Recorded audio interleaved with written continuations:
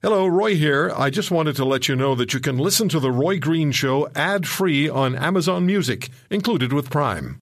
Did you guys see the debate, the GOP debate last night? I had something else to do, so I missed it, but I've been catching up on it for hours today. I've watched the clips, I've read the stories, I've seen all of the other debates, and it was raucous last night in South Carolina. And the Republican Party did a pretty good job papering the House. I think there were 1,600 seats, and they controlled over 900 tickets. And when Donald Trump spoke, he got booed. And he said, all right, basically, those are just the activists for the party or the other candidates. So I read a CNN column, Donald Trump can win, and he must be stopped. There have been all sorts of stories in this country about how Donald Trump would be a disaster for Canada if he became the president of the United States. If he wins South Carolina, folks, he can sit back, open a pop, and sail to the nomination. On the other side of the ledger, Bernie Sanders is making life uncomfortable for Hillary Clinton. Very uncomfortable for Hillary Clinton.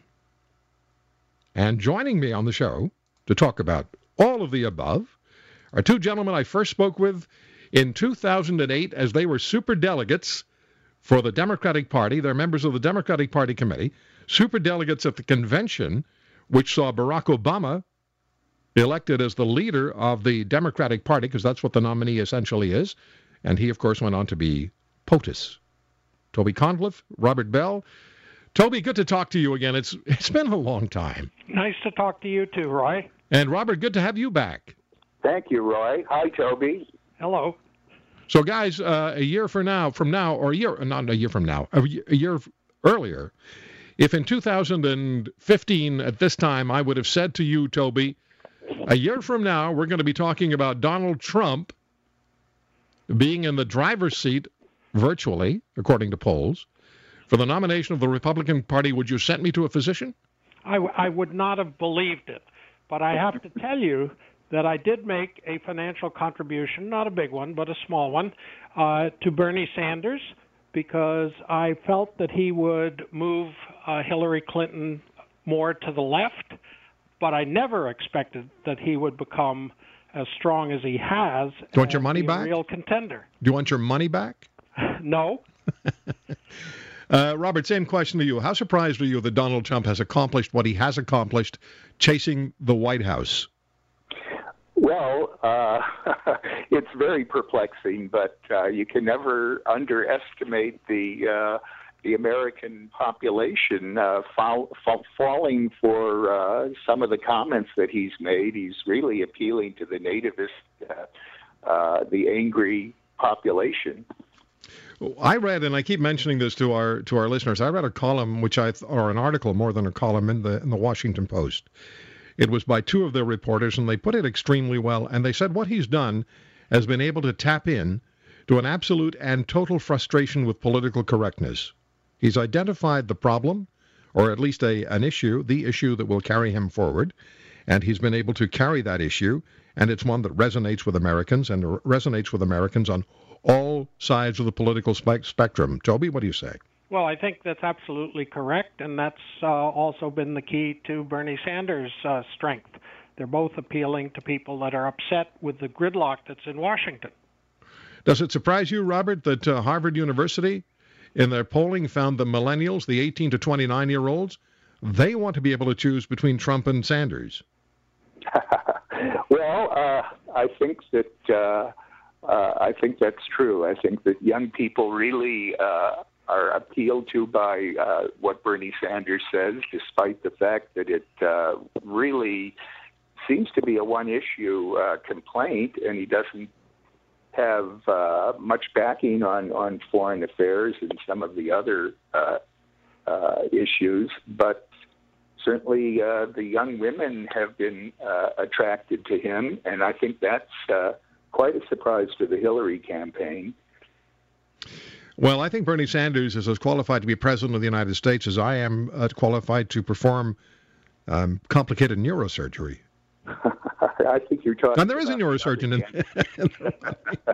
Gentlemen, hold on. I want to come back and talk to you about what's going to happen going forward. You can provide us with the information from the Democratic Party perspective. I'm sure it's quite similar as far as the Republicans are concerned. What happens going forward between now and the eventual selection of who will represent each party going into the presidential general election. We'll come back with Robert Bell, Toby Conliffe. They were superdelegates for the Democratic Party in 2008 when Barack Obama was elected the leader and, of course, became president of the United States. They're also members of the Democratic Party committee. We'll come back. Stay with us.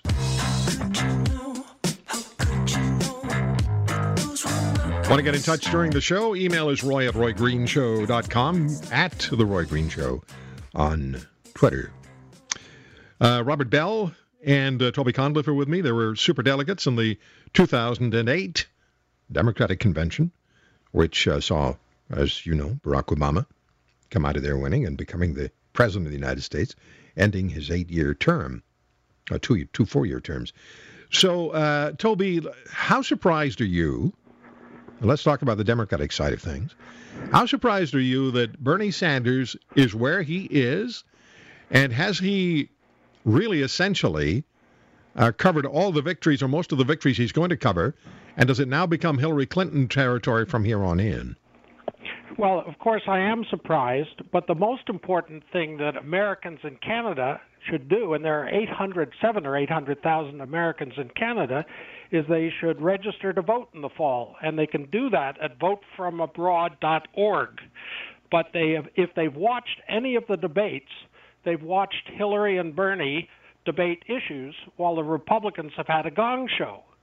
So I think that the contrast between the two parties is quite dramatic. Okay, that said, what do you see going forward? Do you think Bernie has run out of territory? Is it going to be Hillary's territory now? And how badly is she saddled? I'll go to you, Robert. How badly is she saddled with the potential of this, or at least this FBI investigation into her email server? Well, I think the Republicans are certainly playing that up as though it's terribly significant. I think it's something that other secretaries of states have done in the past. It's blown out of proportion in my view. But I think both parties are miffed by the fact that these candidates have come out from unknown positions, Bernie Sanders and Donald Trump. And it's very similar to when Lyndon Johnson decided not to run. He was frightened of Bobby Kennedy. After he was shot, Hubert Humphrey became the candidate of the Democratic majority, or the Democratic leaders, and Eugene McCarthy came out.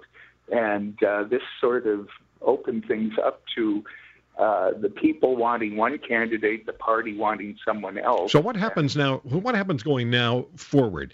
Are the parties going to, or are they already trying to manipulate what eventually will prove to be who the nominee is going to be? What are the Democrats? Does the Democratic Party want Hillary Clinton? Is that cut and dried? I mean, the president clearly wants her, or supports her. I think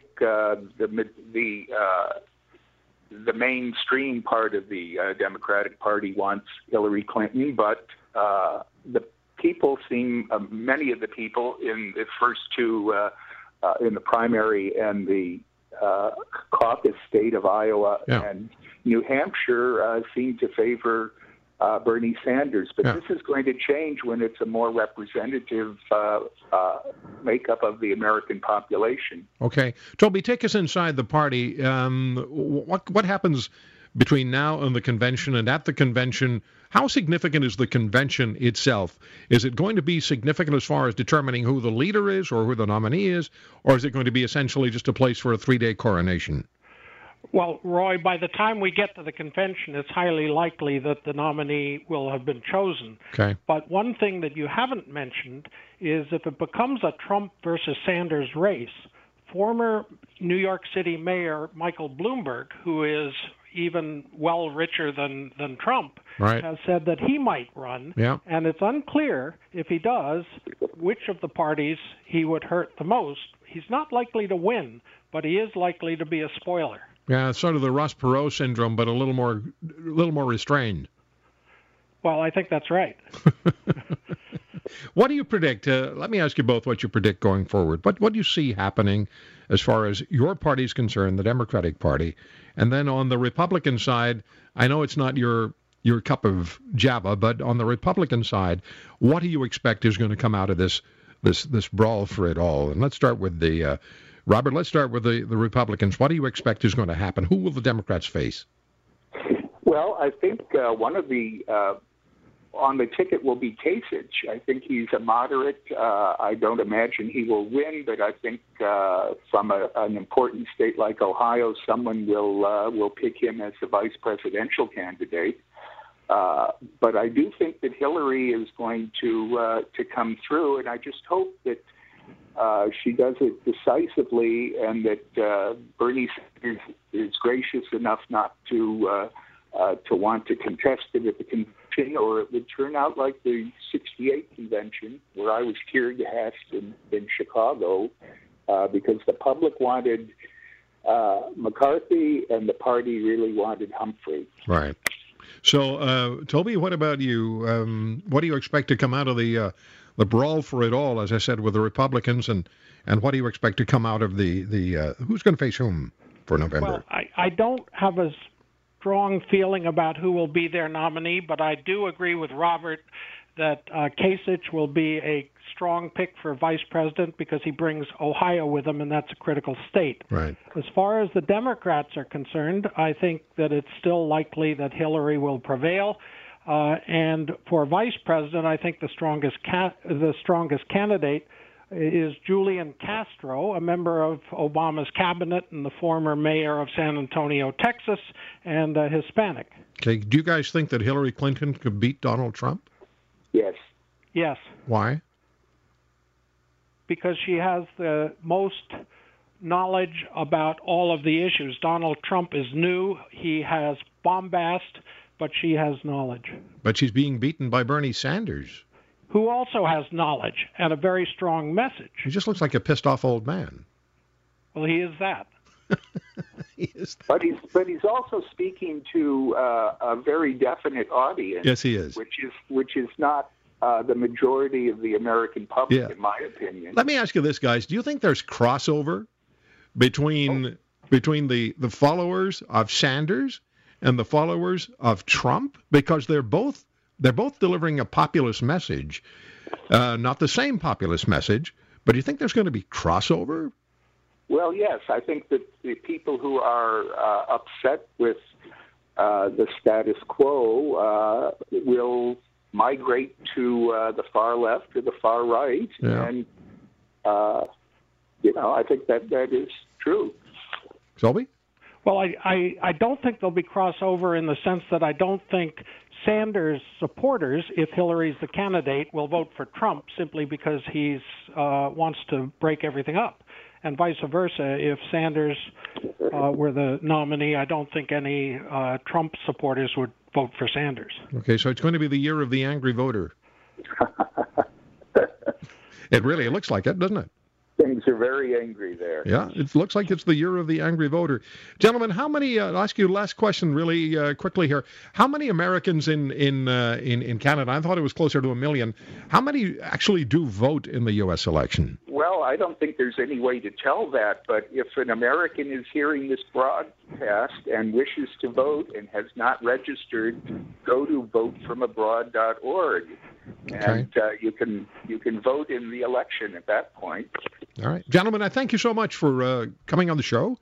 And as we travel down the road to the two conventions and the eventual election victory for one of the parties, we'll have you back on, if you will. Oh, thanks, Roy. Thank you, Roy. Thank you, Toby. Thank you, Robert. Roy Green Show, Chorus Radio Network, Toby Conliffe, and Robert Bell, former Democratic Party superdelegates.